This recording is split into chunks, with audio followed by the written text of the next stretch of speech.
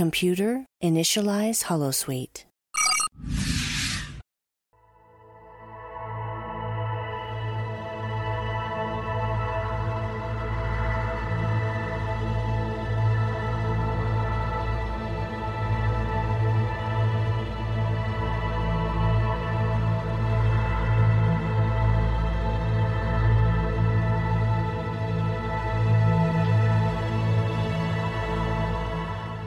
Good evening and welcome to another episode of The Fire Caves, a Star Trek Deep Space Nine podcast.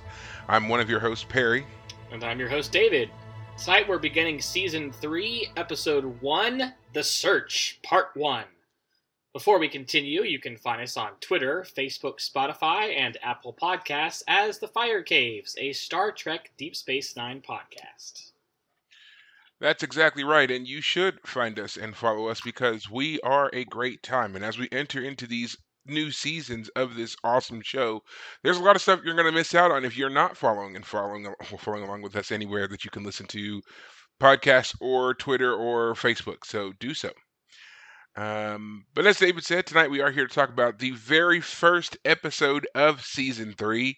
It's a great episode. I'm really excited and kind of feeling like I've been just waiting for this moment, and finally we're here, and I've been like, finally, we're getting into what I feel is the true story arc, the crux of Deep Space Nine. I feel like it begins at Season 3, and we're finally here. So I've been patiently waiting for us to get here for David's sake, because man, I would have rushed us through this so much, but we're finally here. 2 seasons in, and we're finally arrived. Yes, we're finally at those exciting points where this is the part, like, whenever I do a rewatch of the show, like, this is where I truly start to get excited, because this is the turning point for the show. It's little things at first, but then before you know it, it just steamrolls you right into a great storyline. But yeah, this kicks it off. Yeah, well, so. I mean, we haven't even recapped the episode yet, but I'll just go ahead and say it. You can tell that this episode got loving from the showrunners. It's like we got the TNG show wrapped up. We can devote all of our time. We got big sets. We got bombastic storylines right from the get-go.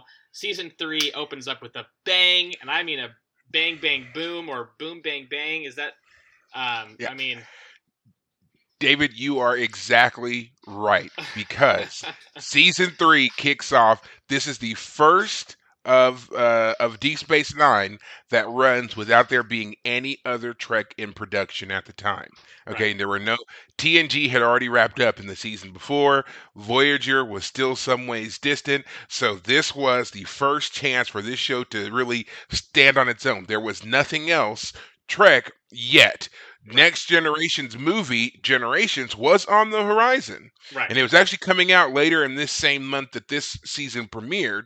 But as for on television, there was no Star Trek except for Deep Space Nine. And not only that, but the showrunner, who had been, the showrunner for Seasons 1 and Season 2, departed. And the showrunner from Next Generation came over and became the new showrunner here on Deep Space Nine, and it was none other than Ronald D. Moore, who we know and love from a lot of other sci-fi shows like Battlestar Galactica, the reboot. So this is where he kind of began his, cutting his teeth on those grittier shows, the things that he's now synonymous for, and he's just famous for very complex storylines. He says that it was Deep Space Nine where he finally got the chance to, kind of deliver on that, experiment with that a bit. Him and Ira Steven Behr, who was the executive producer and developer for Deep Space Nine, really kind of let him go and do a lot here. So, again, you're right. Like, this episode starts, it's got a completely different tone. The way the characters are portrayed, the information we get about the characters, everything has made a fundamental shift here. Right. And you can credit a lot of that to Ronald D. Moore. All right. But we're going to get into all of that and so much more. There's a lot to unpack here with this episode. But before we do any of that, David, how was your week? Oh, it was it was good initially. Like, at work, it was a good work week, and then last several days have been like dead. So it's been like, what happened? I guess it's just part of life, things go up and down. Other than that, things are fine. So the last episode of Westworld comes out this week. The last episode of the current season of Only Murders in the Building comes out this week.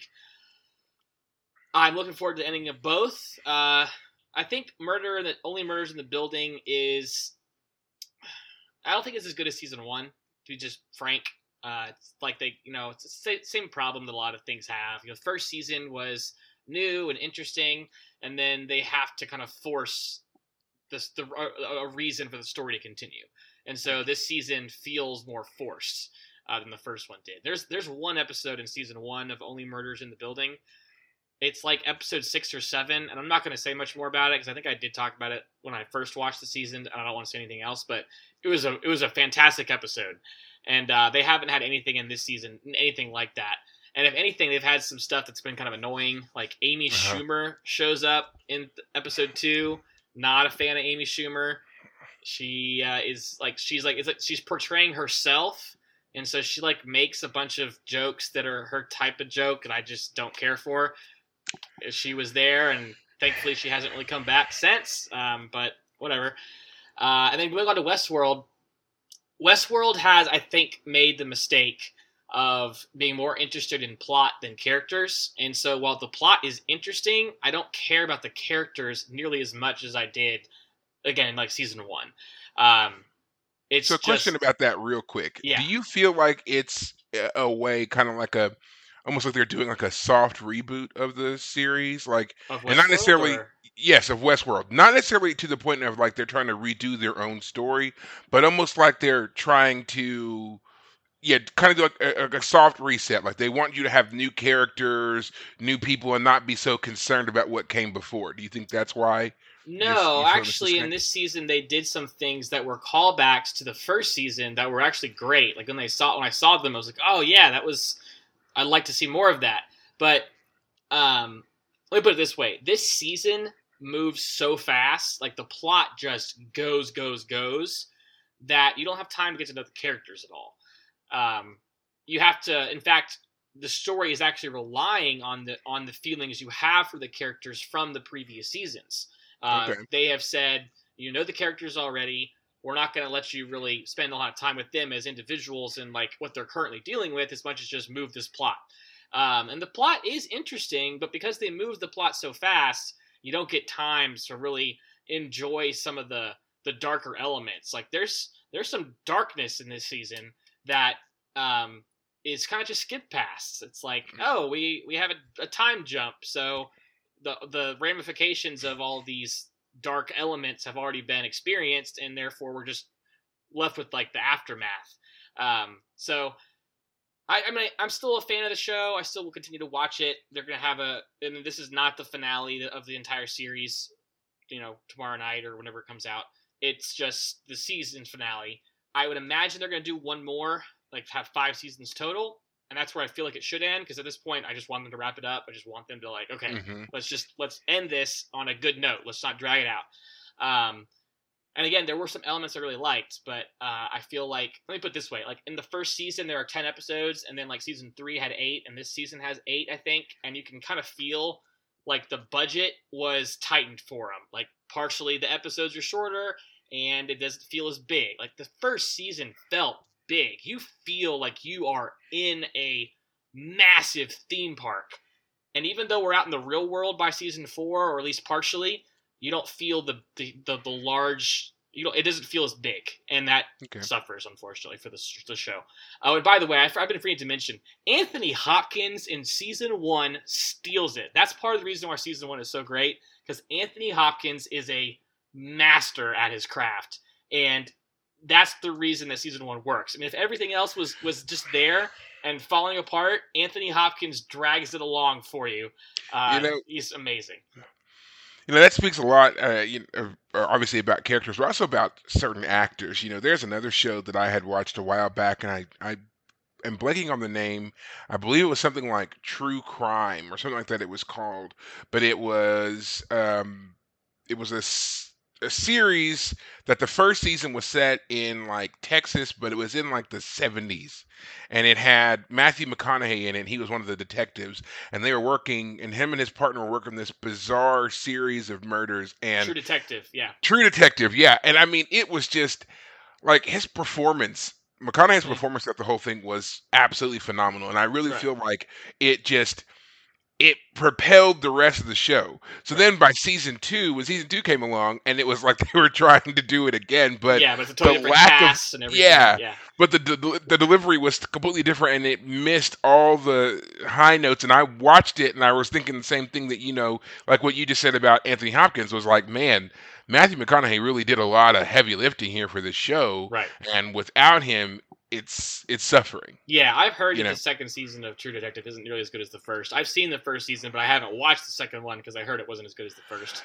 And It- yeah. and I just have to say, like, I don't care for that type of dark storytelling, like the idea there's like a cult and there's like people just like hurting people for no reason, stuff like that. So I like even the first season of True Detective was something that I more just kind of watched that I watched it.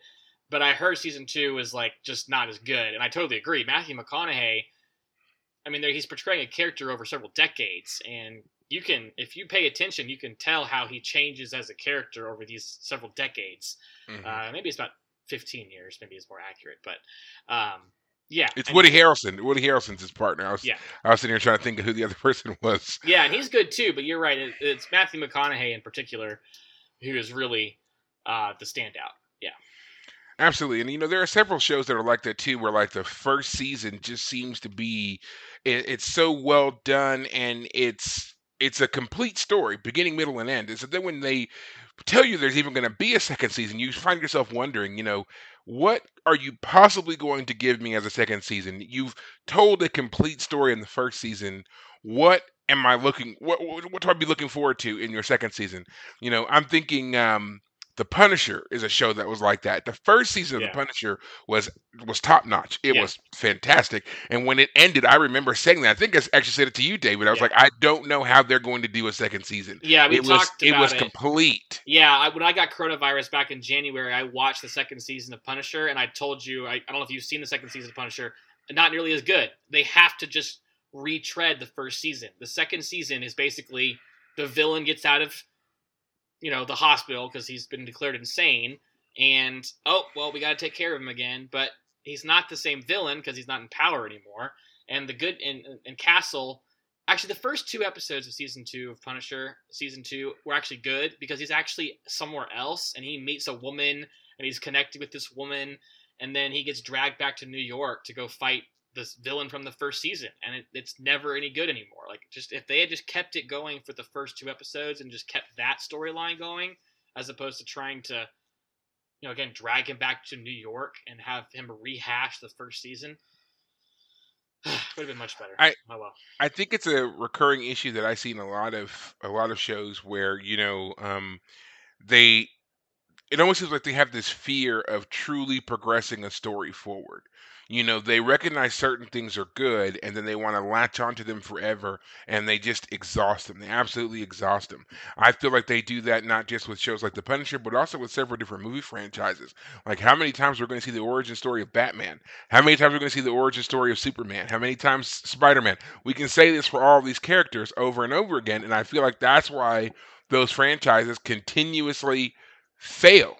Right.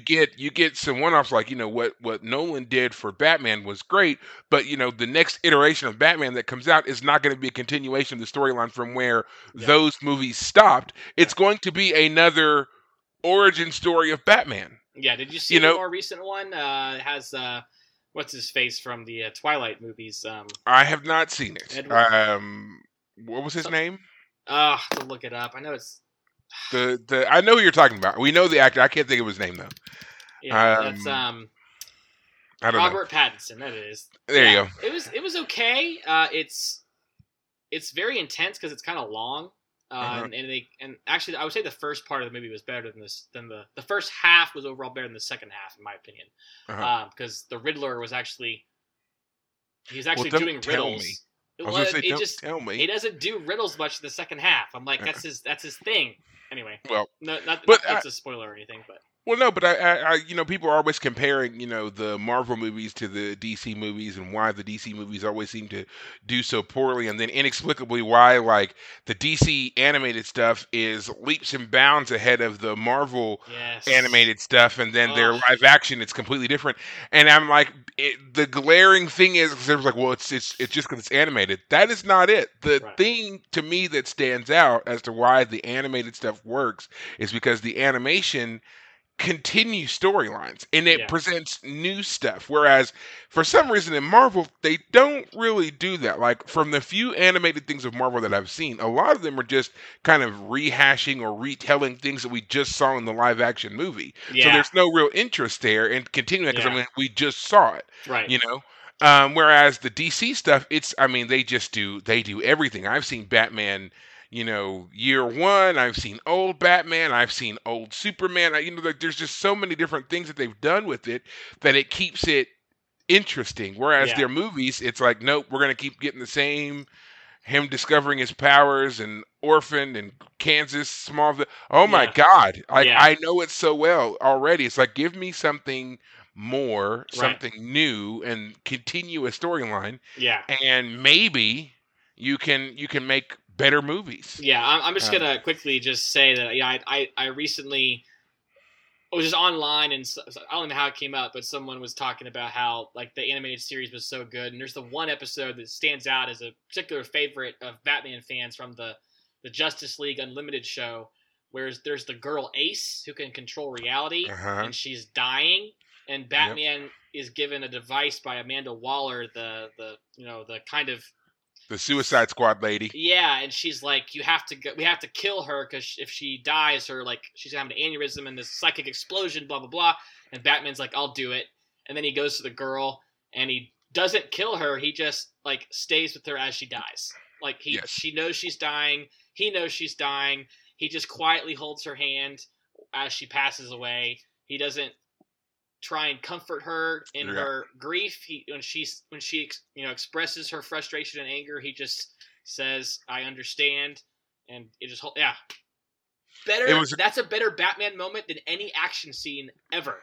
That Absolutely. is why Batman is great. Not because he can kick butt. He's great for that, but no, it's because he is compassionate in his awesomeness. Yeah. Well, I thought you were going to go with another moment, which actually exemplifies the exact same thing, but it was from the 1994 series, Right. Batman the Animated Series, and that's with Dr. Freeze, who of course becomes Yes. Mr. Freeze. Yes. And in that story, it was just so sad because it's like he's a villain and he's ruthless in his execution of his plan, but then we uncovered the reasons why he's doing it. It's not out of selfishness, Right. it's out of deep love for his wife. Right. And even in the end, when Batman kind of discovers everything and realizes what's going on and sees a clear way to stop Victor Freeze, he doesn't do it. He's Right. just like, and at the end he tells him, he's just like, your wife is fine, she's still preserved, I didn't kill her, I Right. didn't end anything. And he's like, when you're ready, she'll be here. Right. And it was a great moment because, like, this whole ending, you suddenly go from hating Victor Freeze to really sympathizing for him, and also being like, Batman just, like, he came out of nowhere with going from also being ruthless to being completely compassionate and understanding and saving her rather than trying to kill her. Right. It was a great episode, and if you haven't watched it, you should go watch the whole series. That Yeah. series is like, I don't even know how they got away with that series being as dark as it was as a kid show. Yeah. But man, it was really feel gritty for a kid show. I gotta say that's what I feel like we've kind of lost in our modern age is like we've just lost the ability to, like, let me put it this way, Looney Tunes, the original Looney Tunes is so violent, just so aggressively, just oh my goodness. Absolutely. It's hysterical because it's all comedic and they know what it is, but when you think about it, like, I watch it sometimes, I'm like, oh my gosh, this is absolutely horrific stuff that they're portraying as comedy. Oh yeah, I mean, there's a lot of them. In fact, I was watching Tom and Jerry the other night with my daughter, and Yeah. I grew up watching it. I was a kid watching it just like she is, But now I'm watching it with her. They were doing some things. I was like, oh my God, like I forgot that was in there, Right. And I was like, we need to like rethink cartoons, and I was like, wait a second, I grew up watching these, and I'm fine. So, but then I think that's probably what a lot of parents say is, I mean, I'm fine, but it's like, are you really fine? Yeah. Like, how many things are you repressing right now in this moment? and you While you're can't tell because you're repressing them. right, Yeah. right, like so it's just I think there's a lot of that happens, a lot of self realization, But yeah, I mean, still, even with all that, I would still recommend Batman the Animated Series. I would still recommend Gargoyles. That was another great one, which had some fantastic storytelling, also from the '90s. Right. But was definitely grittier, darker than a lot of stuff that I've seen as cartoons today. Again, with my daughter, she watches a lot of different stuff, and I'm always checking to see what's what. Try my best not to totally interfere, whatever, because I want to have her develop that, autonomy or whatever, but still checking it out. But I swear, these cartoons that they've got today, it's like cotton candy compared to I like know.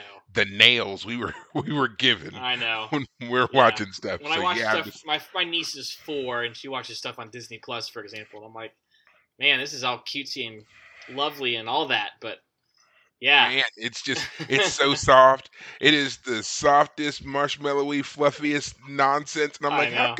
how can you even watch it? It's just so inane. But I mean, there are so many kids who love it. So I'm like, hey, more power to you, I guess. I just fear that, the first sign of adversity, these kids are going to just, flit away in the wind because they've got nothing to ground them at all. So, man. Yeah.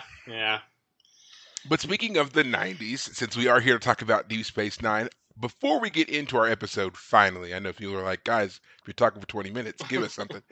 Before we totally get into it, there are some things about the 90s I want to help us set the scene, set the tone for this season. All right.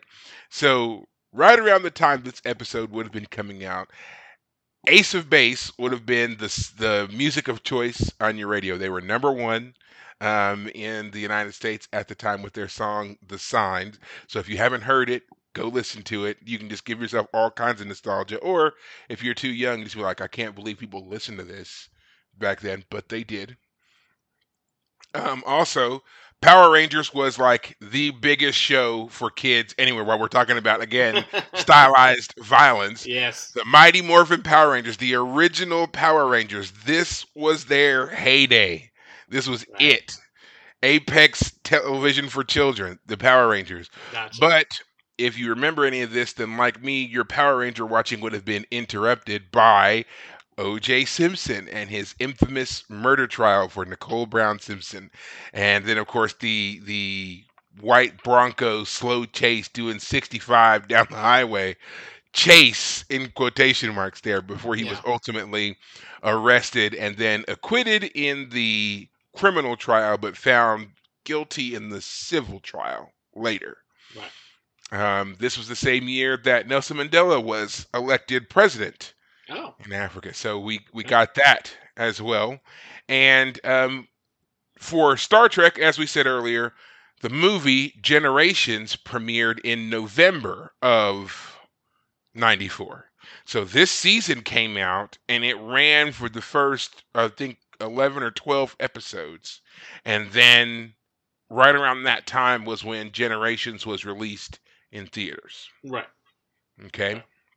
Gotcha. So we had a lot of stuff that was going on, as we can tell. And also, just for those of you who want to do the complete nostalgia thing, do you know what kid show came out the week before this episode aired? No. The Magic School Bus. Oh my gosh, that was my show, man. Right. Oh. It premiered for the first time. That was for the my first show. time. Like, you talked The about Magic Mighty Morphin School Power Bus. Rangers, and I'm like, that was too old for me.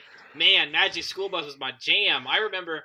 Okay, so when I was in elementary school, with the same kids for first and second grade, and then went to a different school for a couple of years, private school, and then went back to public school again for middle school. And there was this one kid who didn't recognize me. I introduced myself again to him. He was like, "Oh, you're that kid who loved the Magic School Bus." That's how he knew me. And I went and saw the there was a stage play at some point where they had live actors, like young 20-somethings dressed up as the kids, and they did some sort of show. And of course, I was mad because part of the cast wasn't there. Like, they didn't have a full Magic School Bus cast. It was like, someone's not here today or something like that. But yeah, no, that was my jam, man. That was my show. Okay. Well, I mean, I was a fan of the Magic School Bus too. I remember watching it. I don't remember if I was there for the launch of the very first episode, Right. but I do know that once it was on, that theme song just got me through. Like Magic School that, Bus. yeah, that had me hooked for sure. Yeah. So yeah, we had the Magic School Bus, we had Power Rangers. Also, the very first episode of Friends aired the following Oh, week of wow. this episode. Yeah. Man. So we had a lot of great like television programming, but we also had like a lot of great movies and stuff that came out as well. Right. So this is what was like to me thinking about it, a lot of great movies that we think of truly as classic movies all came out around this time period. So like just to give you a quick snippet, in 1994, these were the top movies of 94. The Shawshank Redemption, Oh, so good. Forrest Gump, Yep, classic. The Lion King, Ah, don't get me started. the remake of Miracle on 34th Street. I think Alright. every kid watched that movie at some point in school. You had Pulp Fiction, Oh, Four wow. Weddings and a Funeral. Yep. Okay, and of course, you had movies like Dumb and Dumber and True Lies. These were all top movies Yeah. of the time of that year. That Ah. year. So like so many great movies that are now they're done over and over again. There's been so many, I mean they haven't touched Shawshank Redemption and Forrest Gump yet, but I'm Well, sure it's Shawshank coming. Redemption, last I heard, it was still the #1 rated movie on IMDb. IMDb top rated movies. I think it'll come up. Let me just a quick second here. Top 250. Yep, #1, Shawshank Redemption. Godfather's #2.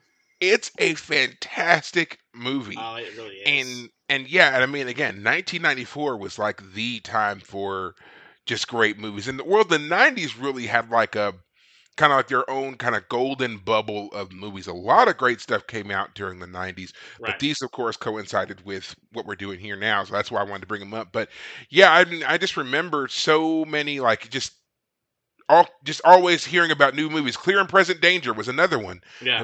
with Harrison Ford. Was another one that came out. It's just great stuff that we still watch today and still hold up today. Yeah. You can watch Shawshank Redemption tonight, and it will Yes. still be an impressive movie. You Oh, can watch True Lies, Clear and Present Danger, Forrest Gump. All those movies still great films. They Yeah. don't seem dated at all. There's nothing really in them that would make them seem like they're totally out of touch. You have a little bits of nostalgia. Like I'm sure you'll see somebody use a payphone, or they'll go to a gas station and gas will be like 89 cents a gallon, and you'll be like, "What is that myth?" Right. Right? But Well, other than that, one thing, so Forrest Gump is #11 here on IMDb's top 250 movies of all time, or at least the user ratings. But yeah, Forrest Gump is kind of a fascinating movie because, like, for me, I was born in '90, so watching a movie like Forrest Gump allows me to kind of get some context for like the history that show or that movie is all about. That movie is about all the history that Forrest Gump experiences. Like, I wouldn't have really understood some of that stuff. I Right. think a lot of people today, a lot of young kids, like, you would need to watch something like Forrest Gump to like get an introduction to like what was the Vietnam War, what was all these presidents, the March on Washington, all that stuff. Absolutely. Yeah. Absolutely, it'd be a great film, especially for like students who may be going down that track of being like history majors, things like that. That would be a great movie to watch and reference because it does cover so many different key historical points up to the 90s, because that's where the movie ends. It's with Forrest in present day Right. times. So yeah, it would have been a complete history from the 60s when he was born up to the 90s when he's an adult and everything else. So yeah, I mean it covers, like you just said, the Vietnam War, it covers the AIDS pandemic, it covers a lot of stuff in Yeah. that movie. So yeah, great film to watch. That again came out in 94. Yeah. So um So yeah, we're gonna keep talking about all different history things, of course, but we do need to get to the story of the hour, really, and that is that is the search from Star Trek Deep Space Nine's first episode of season 3. Yeah. So David, do you want to give the recap, or do you want me to do it? Oh man, I can do it. I feel like I don't remember who's up now. What do you think? You want to do it? I think I need to do it. I think it's been a while. Go for I feel it. like it's Go been a while. for it. Yeah, man, do it. All right. So again, really excited about this episode. This one starts off with pretty much everybody in ops. The only person missing is Cisco. Yep. And they're all talking about, recent developments. And they've been running some battle drills, and they realize that pretty much no matter what they do, the station is doomed, basically. If the Dominion and the if the Jim Dominion Hadar ever attack. showed up, Yeah. right? If there was ever a Dominion attack, the station just wouldn't last. So while they're debating things they could do, talking about running simulations again, all that other kind of stuff, all of a sudden an alarm goes off, and there seems to be an anomalous energy source that is really, really close to the station. It's well within the shield perimeter. This freaks everybody out because they're like, how the heck did it get that close? They're doing their scans. They're trying to figure out what it is, when all of a sudden it decloaks and hails them. Answer the hail, it's Commander Cisco on what appears to be a weirdly designed Federation ship. And he tells them the ship's name is Defiant. He's brought back something for the Dominion in case they decide to come through the wormhole and raise any hell. Right. So then the next scene is everybody meeting in the wardroom. This is the first time we actually see the wardroom, kind of the equivalent of Next Generation's, briefing room, conference room, where the officers used to sit around. But we'd never really seen that before on Deep Space Nine until now. Okay. And Cisco is kind of laying out for them what the Defiant is. It was a prototype warship that was built to fight and defeat the Borg when the Borg were becoming a real big threat at the time. But then, of course, the Borg issue was less pressing. Because of that, they decided to scrap any further production on or development of the Defiant. And not just because of the Borg threat becoming less pressing, but also because the Defiant has a lot of issues. Right. It, as Cisco puts it, it's overpowered for its size. And he says that the engines nearly shook the ship apart when they tried to test them at full power. Kira is upset that this is the ship that they sent, but Cisco's like, no, I'm vouching for the Defiant because this ship's got power. It's got teeth, as he says. Right.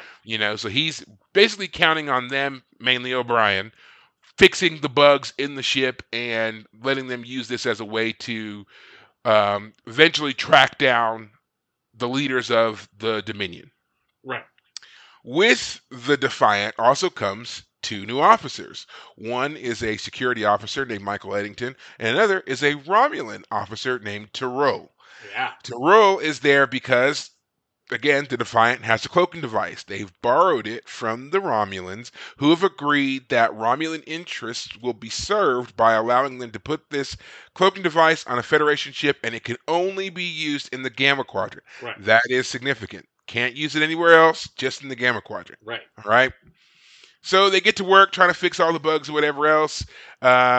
Unfortunately, during this briefing in the wardroom, Odo is relieved of his duties as security officer for Federation Starfleet matters. Right. This upsets Odo, who says he's going to resign instead. Right. So he leaves.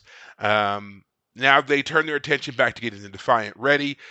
Kira's trying to figure out what's going on with Odo and trying to help him out, but he's not being altogether communicative, and then she arranges for him to have a way to come with them on their mission to the Gamma Quadrant if he so chooses. Right. They work out the bugs, they get set to leave. Just before they leave, Odo shows up and says, yeah, I'm coming. They welcome him on board, and off they go. Don't forget, Quark is also oh, yes. Can't forget, Quark is made to go because before he left Starfleet headquarters, Cisco met with the Grand Nagus and essentially figures out a way to blackmail Quark into going. Yeah. Complete with the scepter of the Grand Nagus, which he makes Quark kiss. Which is great. Which is great, but on a side note, it should be noted that the actor Armin Shimmerman did not like that scene. He felt like it was belittling Ferengi, and they said that there was some difficulty in him filming it, but he got through it. But just so you know, He didn't like it. So, Gotcha. Interesting. We'll have to talk about that more, but keep going. yes. So they go through the they go through the wormhole, end up in the Gamma Quadrant. They decide to make contact with another alien species who is tied to the Dominion, known as the Karma. This is the first time we see the Karma, although it's not the first time we've heard of the Karma. If you remember, when Quark went through the wormhole to establish the Tulaberry wine trade with the Dozai told them that there was another group that was also doing this trade and had ties with the Dominion, and that was the Karma. That was the first time we heard the Karma mentioned there. Now we get to see them all these months later. The Karma explained that they do have ties with the Dominion, and they basically are just like, we just do whatever the Dominion tells us. Because if you don't, then the Jem'Hadar show up, and then you die. Yeah. So he's like, we haven't been told to help you, so I'm not gonna, I'm not going to. Right. And they're like, well, you haven't been told not to help us either. And he's like, yeah, but err on the side of caution here. Right. So again, they kind of blackmail him, basically being like, if you don't do what we say, we're going to cut off your selling of Tulaberry wine to the Alpha Quadrant. This may, cause the Dominion to come after you anyway. So he turns over what little information he has, which directs them to a complex relay station where they have been sending communiques to the Dominion. He's like, after they get there, we don't know what happens to them. We're just told send everything there. Right. So off they go. On their way, and they're cloaked, of course, they do run into a couple of Jem'Hadar ships. They slow down in order to hope that the Jem'Hadar ships pass them by. They start to pass by. One of the ships turns around, comes back, does some scanning, and they're basically like, there's something here. Right. O'Brien alerts them that it's perhaps because, again, the Defiant is overpowered. Right. So the ship is generating way more power than perhaps it should be. So they cut main power in order to just eliminate any other energy signature. And then this seems to work and lets them go on about their business. Right. The Dominion depart, and then the Defiant continues. Right.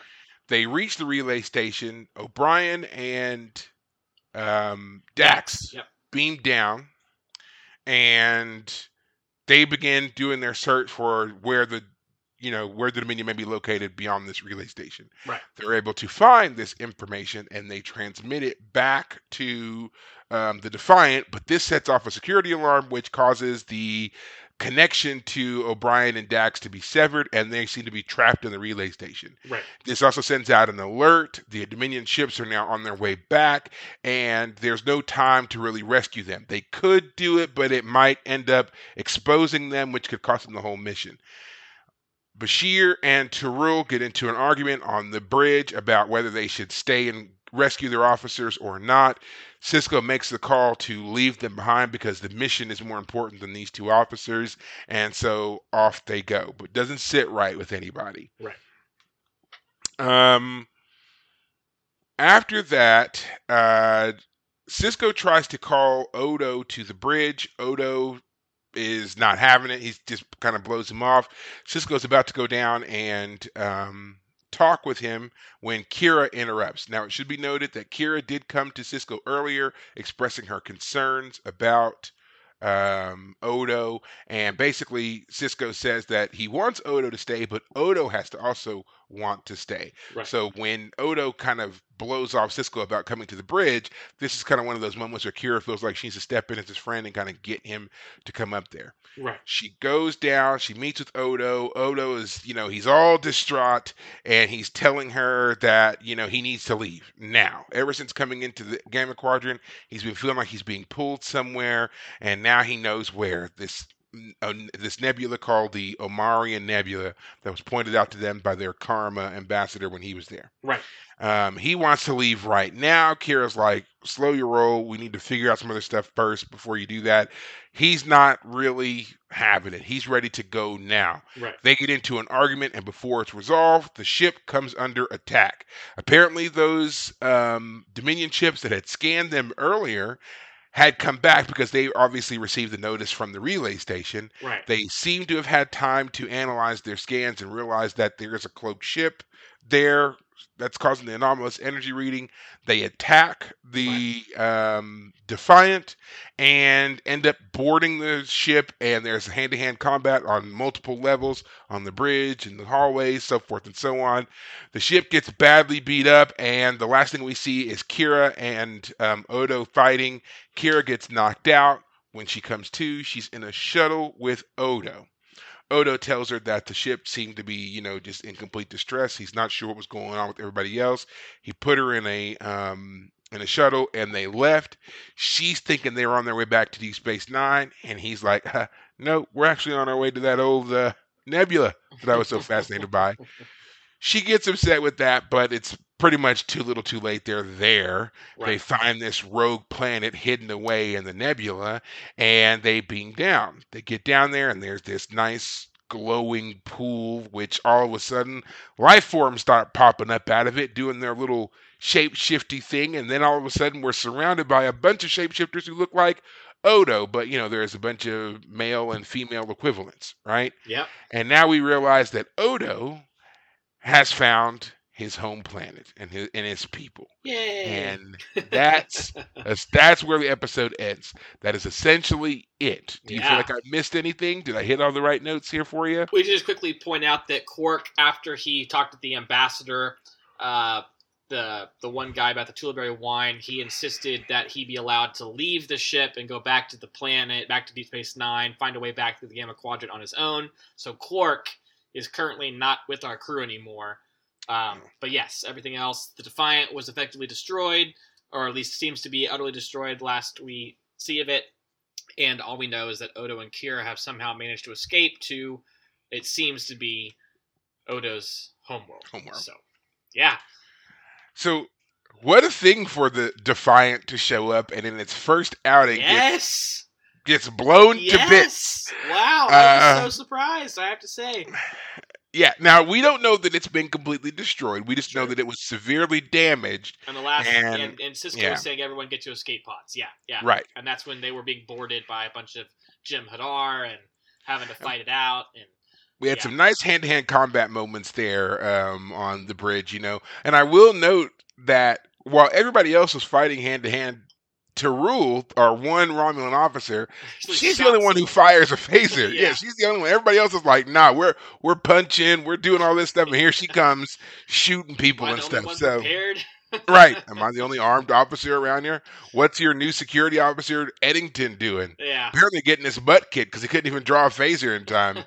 I mean, sometimes Starfleet security is like wholly useless, and he just does nothing. Was he the guy who was dead that Bashir puts his hand to his neck briefly and says he's gone? Is that him, or is that just some other guy? That was somebody else. Okay, I figured it was somebody else, but yeah.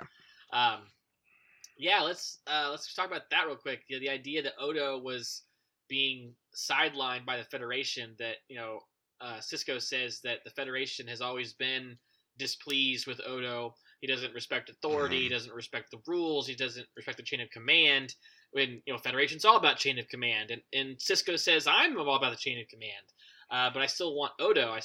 He even calls him Constable even after he's been quote unquote fired / resigned, and he comes to the ship and he's in the airlock and he says, "Can I help you, Constable?" And he's like, "I request permission to come aboard."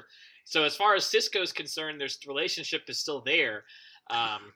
So it's important to note that Sisko does not fire him. Yes. Odo offers up his resignation, but Sisko never fires him. When he chased after Odo after the meeting in the wardroom, he tells him he is still in charge of security for the station and for everything else that's going on there. Because for one, Odo is not a Federation citizen, nor is he a Federation officer in any way. He is a Bajoran officer, and as far as we know, he's a Bajoran citizen. Right. So everything that he does is kind of on the same par as with Kira, where he falls into the command structure a bit. They're the Federation are more like liaisons. They're trying to bring the Bajorans into the fold. Right. Their military, their policing, all that stuff needs to be brought into the Federation. Right. So they can't totally cut him out. And he tells him, "You're in charge." And then when it comes to matters that involve Starfleet, you have to coordinate with Eddington. This is also not the first time that this has happened, and Odo has been told this, and he tried to resign earlier. If you remember, Yeah. in one of the best episodes ever, Move Along Home, we had Starfleet Security Officer Primin, who was there. Why did you have to mention that episode? I told you that episode is never going away. You just might as well accept it. We will find ways to bring it back to I relevance. swear I've tried burning it from my memory. No, I will not let you. But yes, even in that episode, it was the same deal. Primin had already been told that he must coordinate and work with Odo. Right. And then, Odo at first had tried to resign, but Sisko told him then that he was in charge. Right. Now, here we are, flash forward. It's been a couple of years, and basically Starfleet is saying, nope, no dice. Even Sisko says, I took this to the head of Starfleet herself, Right. and she said no. The security person, head of Starfleet security. She said no. Right. So it's not that Sisko is like, yeah, he's not following the rules. He's not a part of our chain of command, blah, blah, blah. I don't want him. Sisko is being told this. So, some of this, it seems like, is Odo's fault.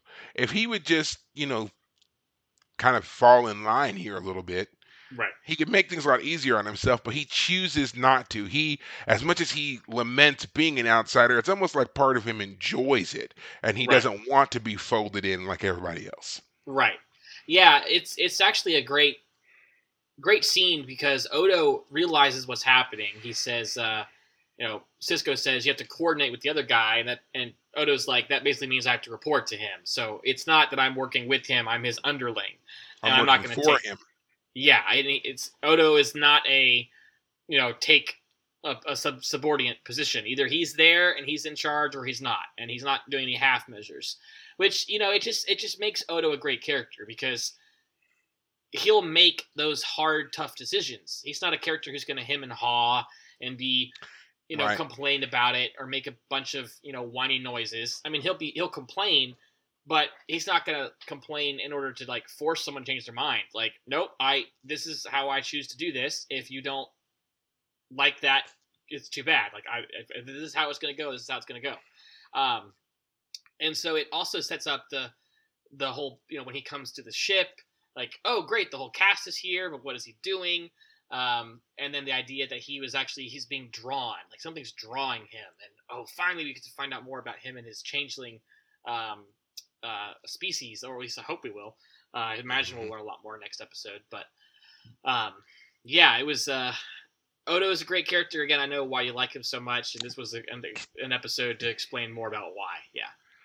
So as another side note, a little backstory here, the actor who plays Odo, Rene Auberjonois, actually initially hated the premise of finding out more about Odo's origins and family. Right. He felt that by taking away that mystery, that it would make Odo a bit more mundane, and it would make it a bit harder for him to find new and complex ways as an actor to portray the character. Right. He didn't want the character to become kind of like the others, to a certain degree.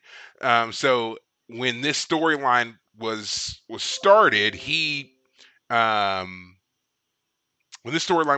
they basically had to tell him a lot of the development in order to get him on board with doing more of this story. Okay. All right. Okay.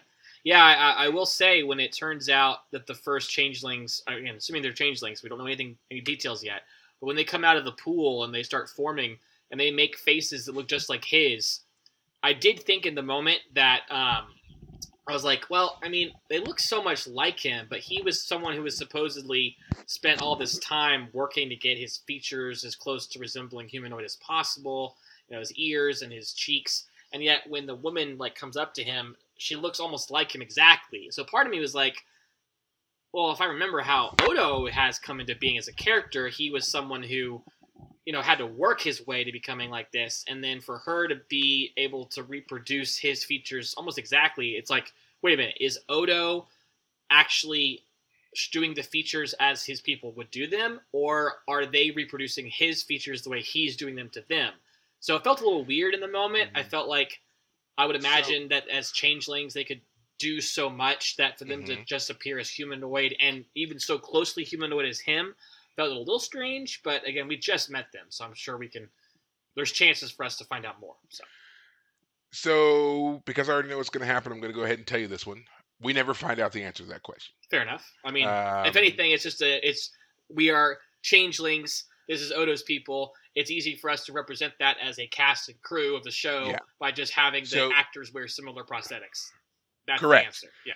So basically, there's a lot of theories that circulate around that, and one that seems to have the most acceptance is basically when Odo showed up on the planet, he is instantly recognized as one of them, Yeah. and in order to make him feel comfortable, they mimicked his appearance. That's what I would So, imagine is the proper in-universe explanation. right.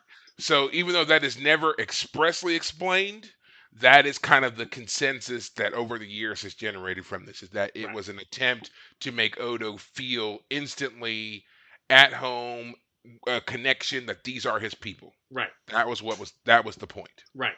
And again, I want to be very clear. I feel like that is the explanation that makes sense in the Yeah. storyline.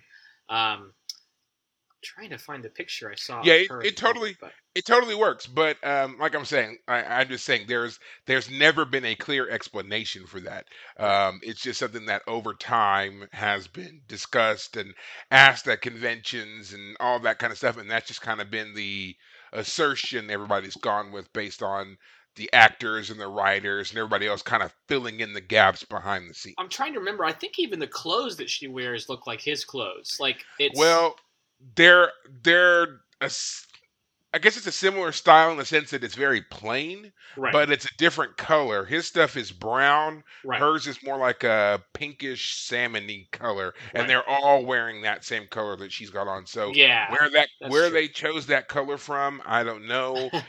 You could say that it's a combination of Kira's uniform and Odo's uniform. They put it together, and it kind of gives this Jake is secretly weird, the wardrobe coordinator yeah, for the changelings. Even this weird puce color. It's awful. yeah.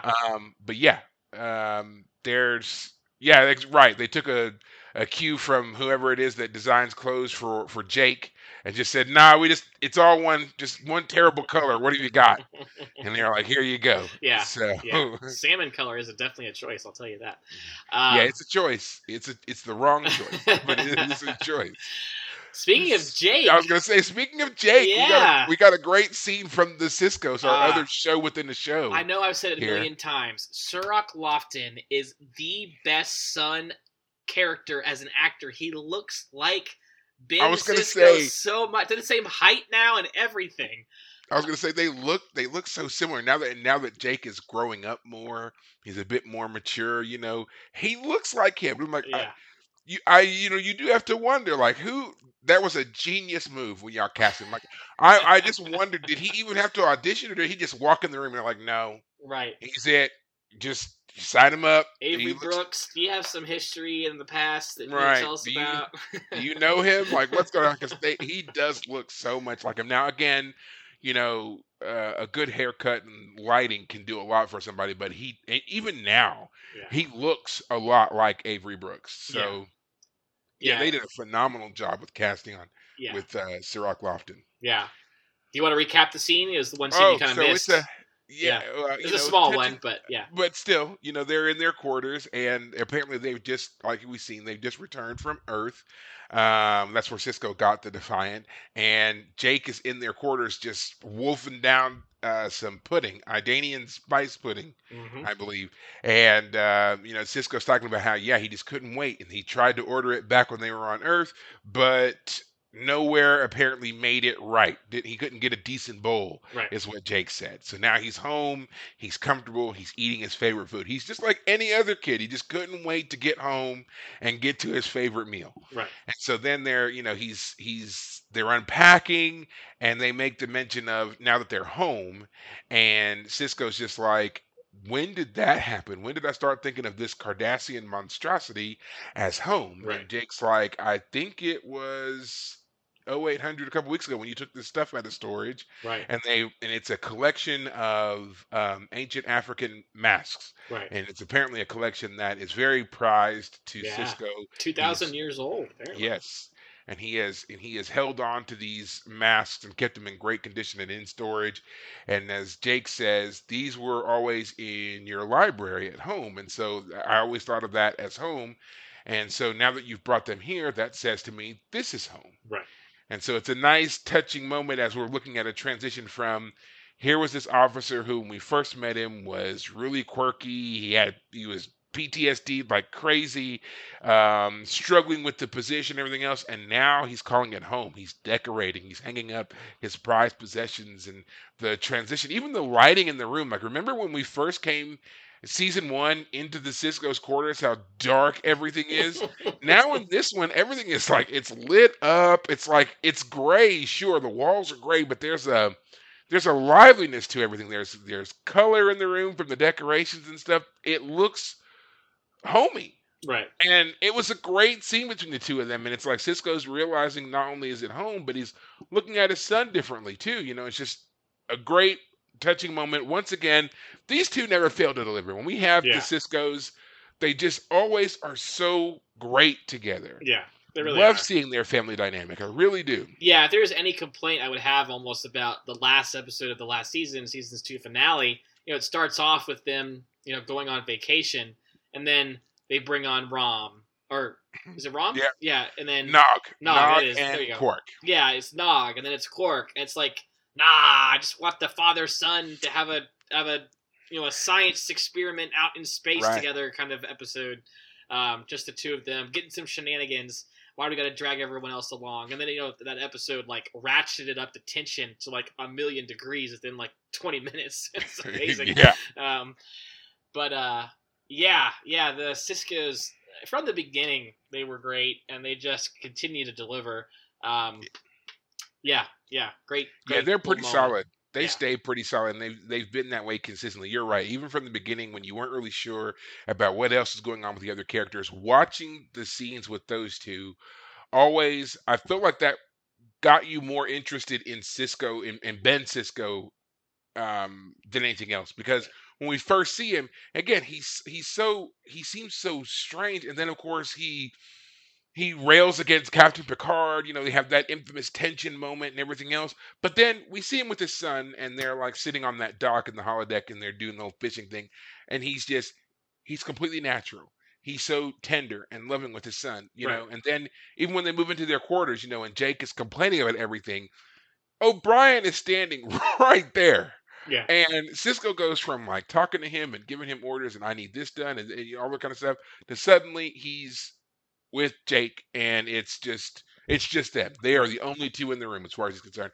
Yeah. I love seeing that, the total 100% focus that Ben gives his son. He gives him that attention no matter what, Right. and it doesn't interfere with his work. It doesn't take away from him being the station commander or anything like that. Right. But it just shows that I feel like he's a man with a clear understanding of his priorities, and his son is always at the top, and that is great. Right. That's fantastic. Right. To me. Yeah. It's really good. And I guess on a similar note, I feel like, and we talk about Jake's costumes all the time, I just it seems like everyone got a glow up this season. Yeah. Everyone did. Dax, what's the actress's name? Hold on. Terry Farrell. Terry Farrell, her hair seems more thick and luscious. Everyone's got a new suit on. Even Odo looks sharp. I was like, yeah, TNG being done was the best thing that ever happened to this show. You are absolutely correct. This episode does mark a huge change for a lot of the actors. Their uniforms were cut differently at the beginning of season 3. Terry Farrell's hair is up in this kind of tight do, not a bun, but just it's something else that kind of pulls away from that. She had a ponytail in the first 2 seasons, you know. But yeah, the uniforms are cut different. The makeup for Odo is now done differently. In fact, the makeup that they used for Odo and the face mask and all that stuff that they did for him was actually seen in the crossover episode that we watched with the Intendant.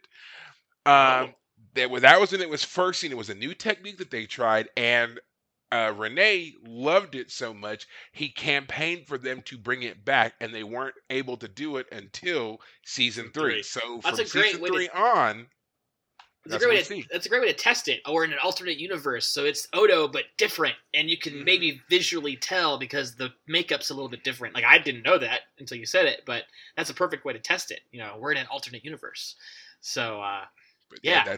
that's how we got it. And Renee loved it. Yeah. I'm assuming that they don't really go into detail as to why he loved it, but I'm going to assume that he loved it because it was probably easier for him to get on and take off.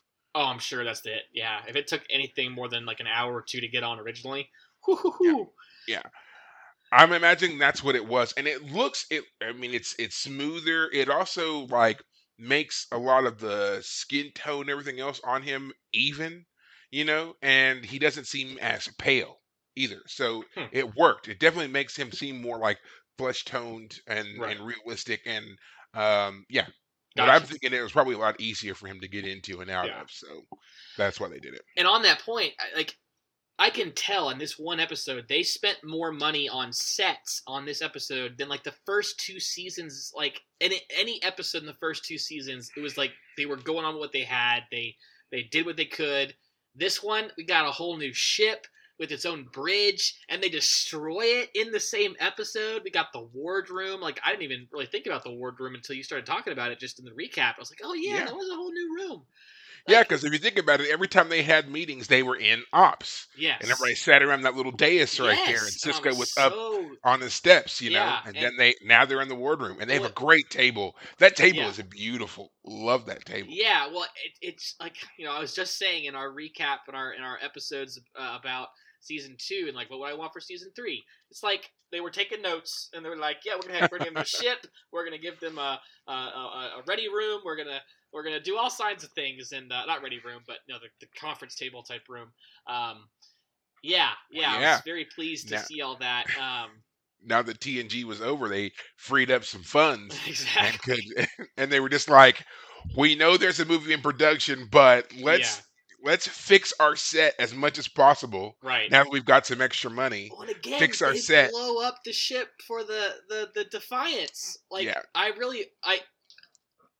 the idea that they would have this spaceship that was kind of secret, and it's all they have to really spare for the station, and Sisko has it, and he kind of fought for it, and then, like, part of me is like, well, the crazy nut job, he took it and ran straight into the wormhole with it and got it destroyed.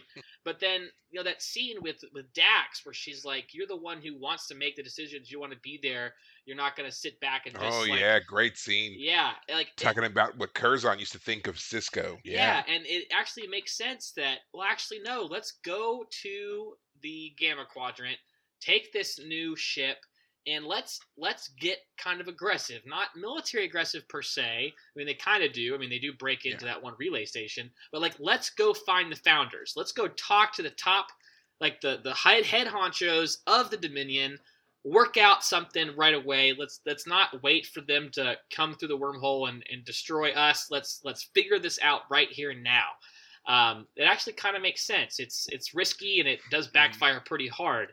As they actually point out, Dax and Sisko, and they're talking about their chances of success, and they've done simulations, 200 simulations, and their chance of success is very slender. But it's better than if they just wait for the Dominion to come destroy the station. Wait and do nothing. Yeah. Which is, again, it fits into who Sisko is as a person, which is really what Dax was telling us the whole time. Right. This is who you are. This is, and another thing I love about that scene, and also how it ties into the Defiant and everything else, is she's talking about how Sisko, he's way more hands-on. And if you can think back all the way to season 1, what did we find out about Sisko when he met with Picard? What Sisko says is basically he had been working at the Utopia Planitia shipyards before they called him to go to Deep Space Nine. What do they do at Utopia Planitia? They build and design ships. Here he goes all the way back to Earth and gets the Defiant. There is no way. I've always believed that he had been instrumental in helping develop the workup. That ship. The workup, the development of the Defiant. And I think it was one of those things that like just kind of stayed with him in the back of his mind. Yeah, like, that makes as they sense. said, Starfleet doesn't make warships, but here was a man who had just lost his wife to the Borg. Right. The Borg threat was all he was thinking about. He's working in the shipyards. Right. Of course he would have been designing a warship. He was so And full one of that rage. was so overpowered that it would destroy itself. Like, yeah, his rage is like, He- God damn the torpedoes, Exactly. speed ahead, This ship suicide is run if necessary. Yeah. this ship is Cisco in ship form. Right. He at the time when he was designing it, he was full of rage. He just wanted to strike back. He didn't care if he lived or died. His whole point was going there and just blowing shit up. Yeah. That's what he wanted to do. And this was the design that he came up with. And then, of course, he says that the Borg threat became less pressing. Why? Because, well, we know the Enterprise took care of that Borg Q that decimated everything at Wolf 359. Right. The Borg don't show back up again for quite some time. Right. And then, of course, Cisco also goes on his path to healing himself. So he is no longer that angry rage monster that the Defiant would is kind of yeah. And so now there's a new need, and we kind of see this fire kind of coming back to Cisco. He is ready to step forward and take charge and do something again, and he needs some muscle to back him up. And it's not just his crew anymore. Right. He's not got this ship, but now the ship needs to be tempered the way the man himself has become tempered. Right. And so they need to work that out. So I mean, it's a great analogy. I love the visual, the imagery. Yeah. If you really follow along with all of it. But I mean, when this stuff initially aired in the 90s, I was not aware of any of that. I'm not going to try to make it sound like I was clued in from day one. This is me having watched this show a bajillion times, and I've grown up and gone through my own experiences and so forth, and I can kind of see that parallel, and I love it. And I think that's why, as much as I love the Enterprise D, the Defiant always is like it changes week to week. Which one is my favorite ship? Because there's so much. The Enterprise D is so elegant and so graceful and all this stuff, but the Defiant, man, she's a bruiser. Yeah. She's ready for a fight, and I love it. Yeah. So well, what's so great about the Defiant too is it was smaller, faster kind of ships that destroyed the ship last episode, the Galaxy class. I don't remember the name of it at the moment. The Odyssey. And so it makes sense that okay, we need something on the par level with that. And so we got a smaller ship that can cloak and it is super powerful. Hey, wait a minute, this ship might be whatever it is necessary to fight the Dominion. And again, we lose it, or at least it's severely damaged in the first episode. I was surprised that they really went there. This episode actually ended on more of a cliffhanger than the season finale last episode. Mm-hmm. Absolutely. Absolutely. And it's funny too because they open this episode up with recap of the last episode and now the continuance, and it's oh, wait a minute, I kind of figured it was kind of done for now, we're just gonna go back to normal for a bit. No, we jumped straight into the deep end with this episode.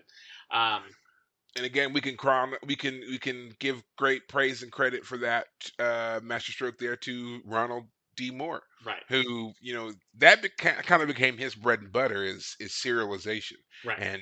And developing story arcs, right? And this is the man who definitely said, two-parter, yeah, hold my beer. And he's like, no, here's 6 episodes that you must watch in order, or else none of this makes sense. That became his thing, Right. And of course, we see that really kind of blown up when he moves on to Battlestar Galactica, which is really. It's just one long episode. That show is just really from season 1 to season 4. It's just one episode. That's all. Right. So yeah, I mean, a lot of great changes were implemented here in season 3, which carry on for the rest of the season, or the rest of the series, really. Not just the season, but the series.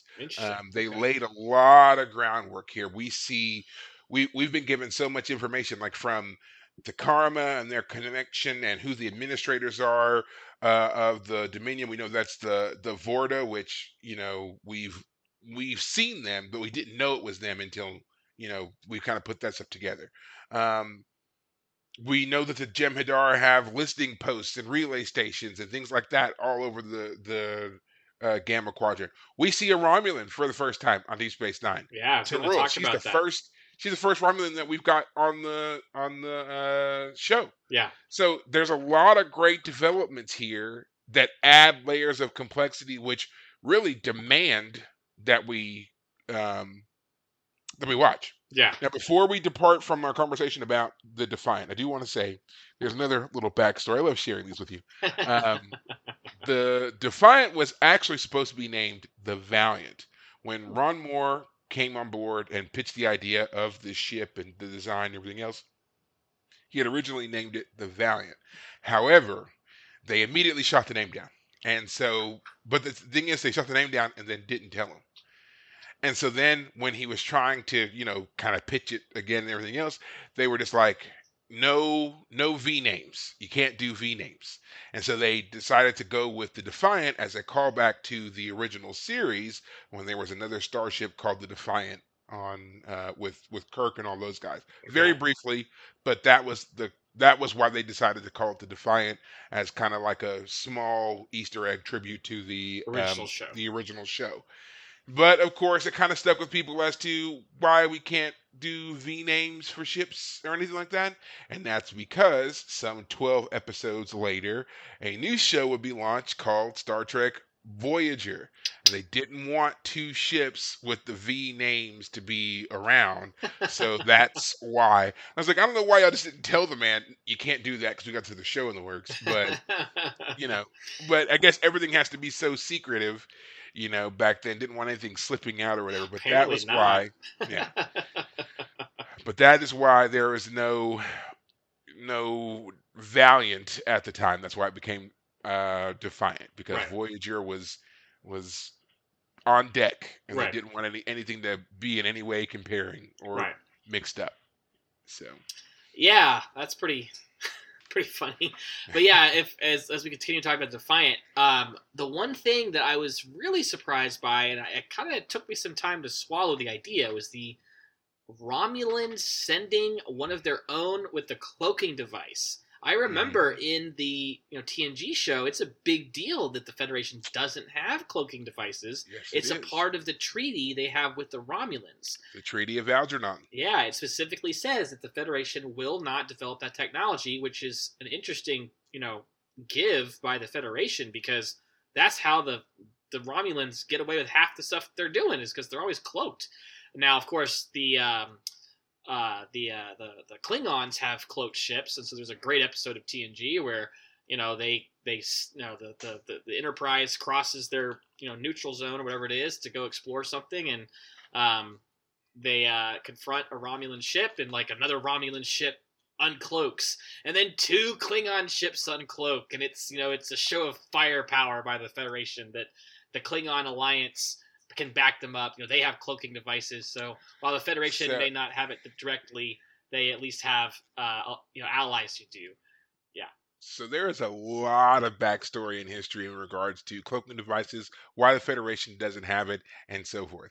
And so let's first start with out of universe. Why Starfleet does not have cloaking technology? Because it's And too it's based- awesome to show a miniature going around doing awesome things, and cloaking it looks bad. Is that it? Well, no, it's because the creator, Gene Roddenberry, said that it was against the philosophy of Starfleet, that Starfleet was not in the habit of skulking about and conducting its business. Right. Starfleet was very transparent, very forward facing, and accepted responsibility for their actions. Basically saying that if you used a cloak, you were less than Reliable. honorable, trustworthy, so forth and so on. Right. Right. Now going all the way back to the original series, there were incidences, like you said, that involved the cloaking device. There was a time when Kirk attempted to steal a cloaking device to study it. This is also against said treaty, and the episode is called "The Enterprise Incident," where Kirk is surgically modified to look like a Romulan. They sneak on board a Romulan ship, and he attempts to steal this cloaking device.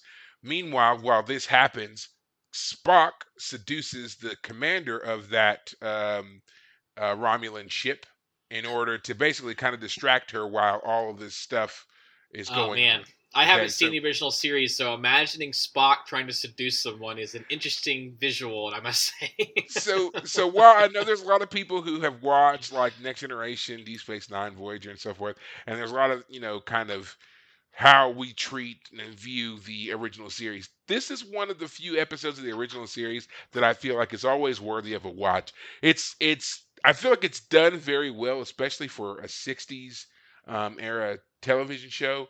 Right. It it it depends less on setting and prop and more on story. So I think that's why it holds up so well. You Right. got a lot of subterfuge, who's doing what, who is really betraying whom. A lot of that's what's going on here.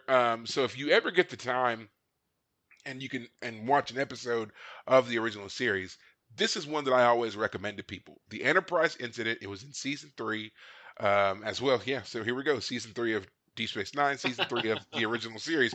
Maybe there's just something about season 3 episodes. I don't know. But yeah, it's a really well done episode. So go watch it if you ever get the chance. Of course, you can do that on Paramount Plus, where all Trek is.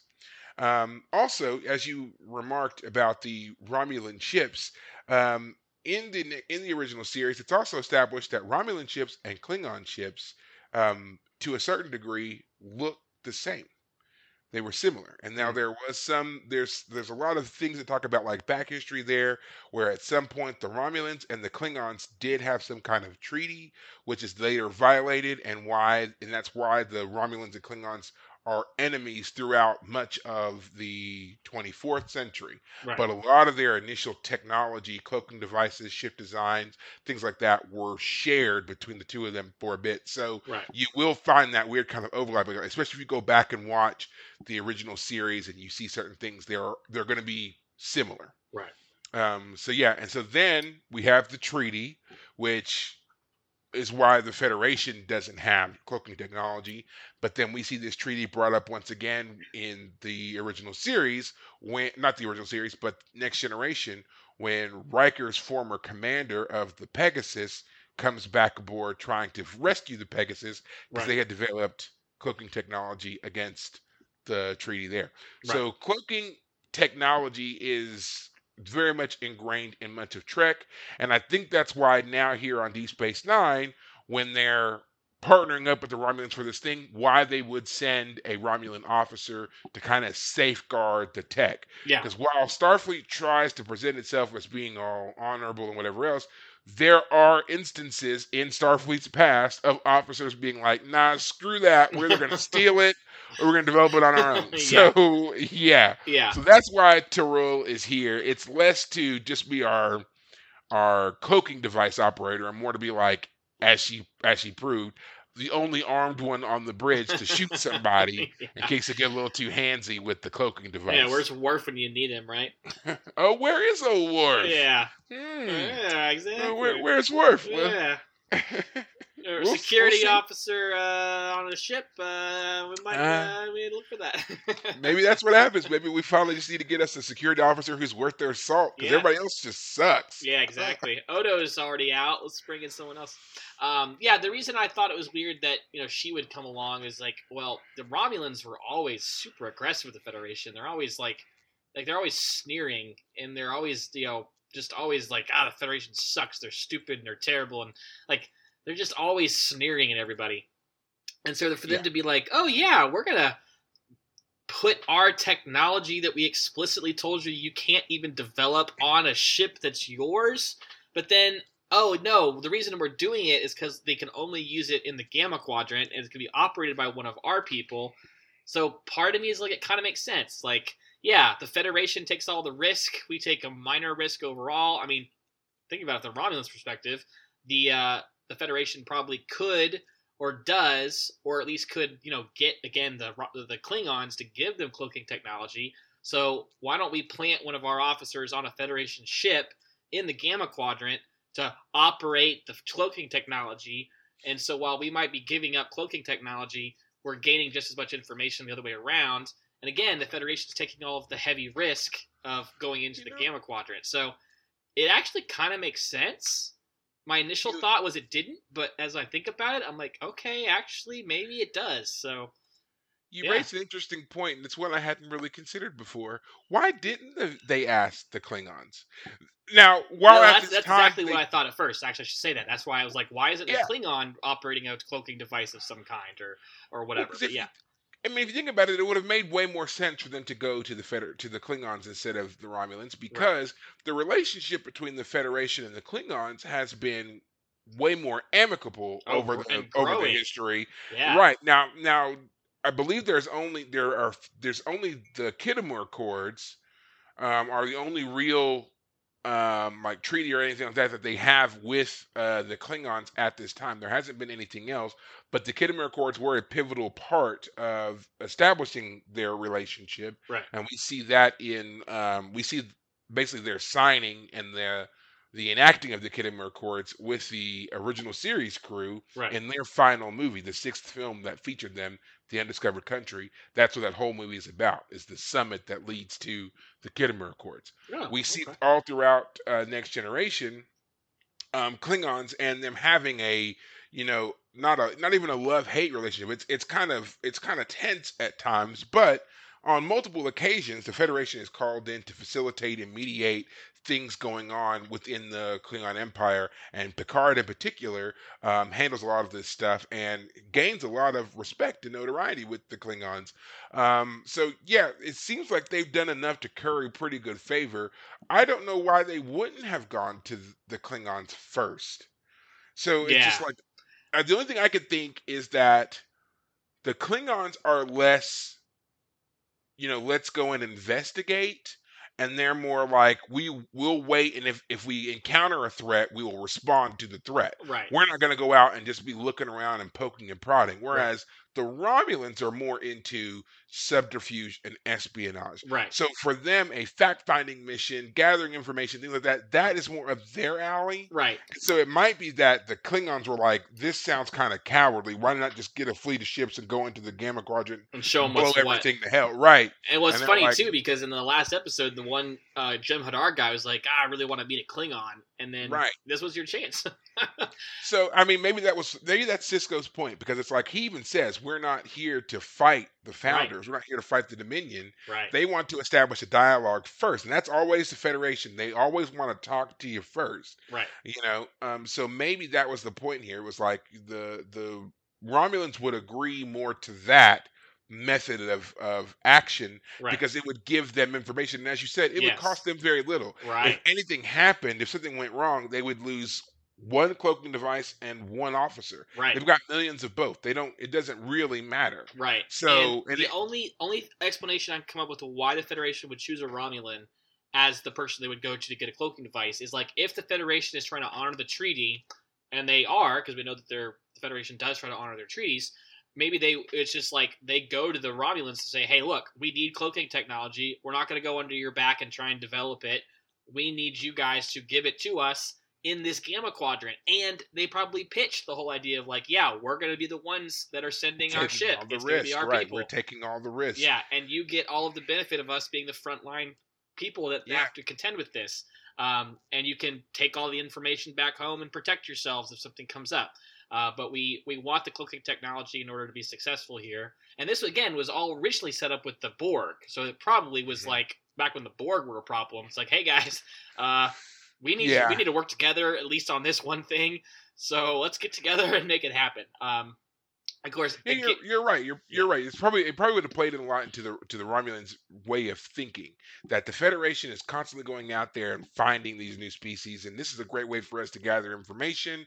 They've just and the information is twofold, because one, they get not only information about this new threat, the Dominion, and so forth, but now they get to also plant an officer on this experimental warship that the Federation has designed. Right. Federation's never done warships before. Even Kira says that. Right. Federation doesn't believe in warships, so to suddenly have one, and then you get front row access. We're going to put an officer on your bridge. Yeah. What better place to get a bunch Yeah. of info on a new enemy and an old one, Right. and it costs us nothing? Yeah, the Federation. So yeah, it seems like the Federation has lost a lot, but let me put it this way: I can, as I just explained, I think I can work out an in-universe explanation for why this happened.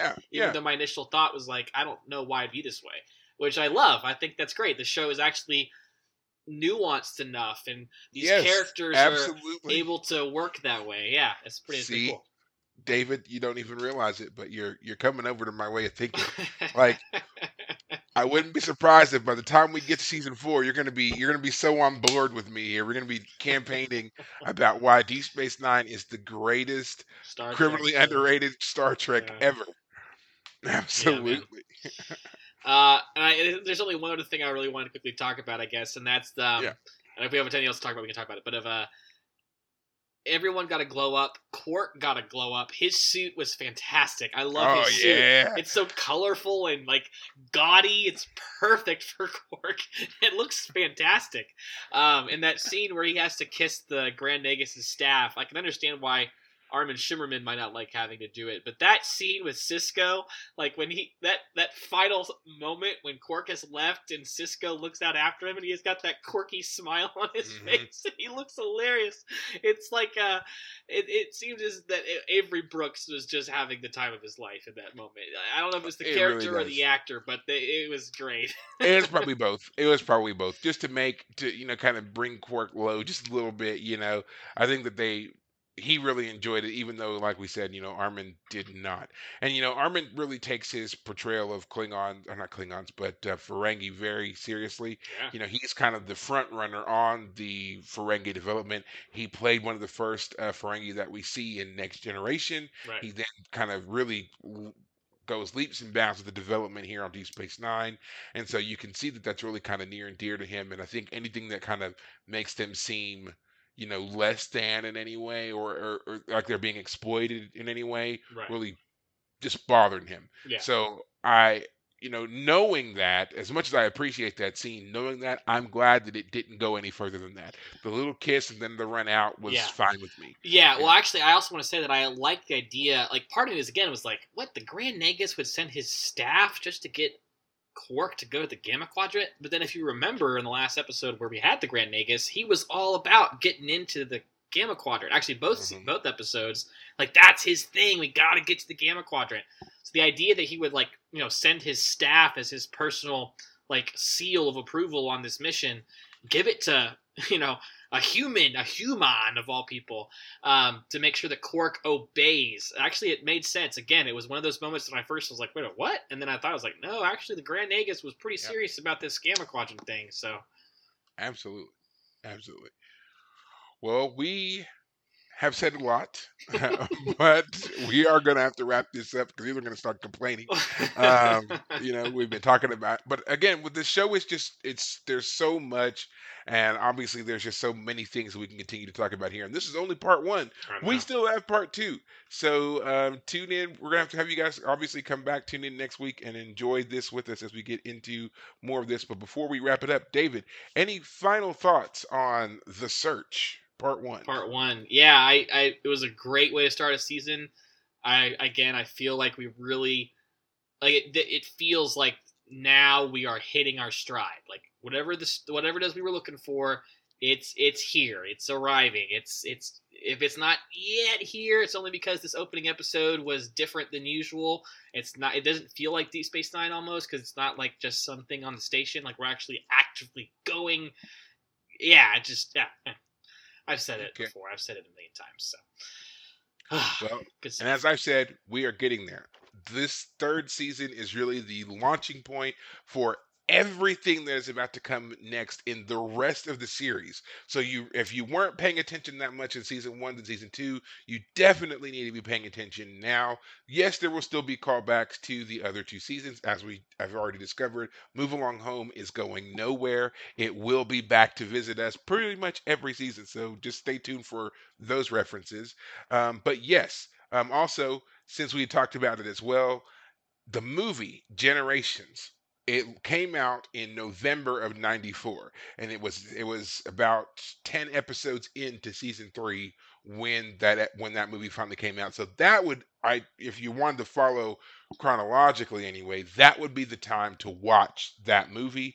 But I still say just wait until the end of season 3, and then watch the Generations movie. And then when we start season 4, you'll have everything you need. Okay, you'll be good to go.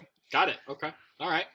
Yeah, we'll wait till the end of the season. So we got 26 episodes this season, so 25 more to go. Absolutely. But As always, guys, it was great talking with you all about and having you listen to us as we went on and on about Star Trek Deep Space Nine, one of my favorite shows here. You can, of course, find us and follow us on any platform where you listen to podcasts. I happen to do it on Spotify. In addition to that, you can listen and follow us on Twitter and Facebook, where we post a bunch of stuff about this show and others. So if you want to continue the conversation with us or join in, those will be the places to do it. And of course, you can find us as The Fire Caves, a Star Trek Deep Space Nine podcast. But until next week, take care of yourselves. Thanks, guys.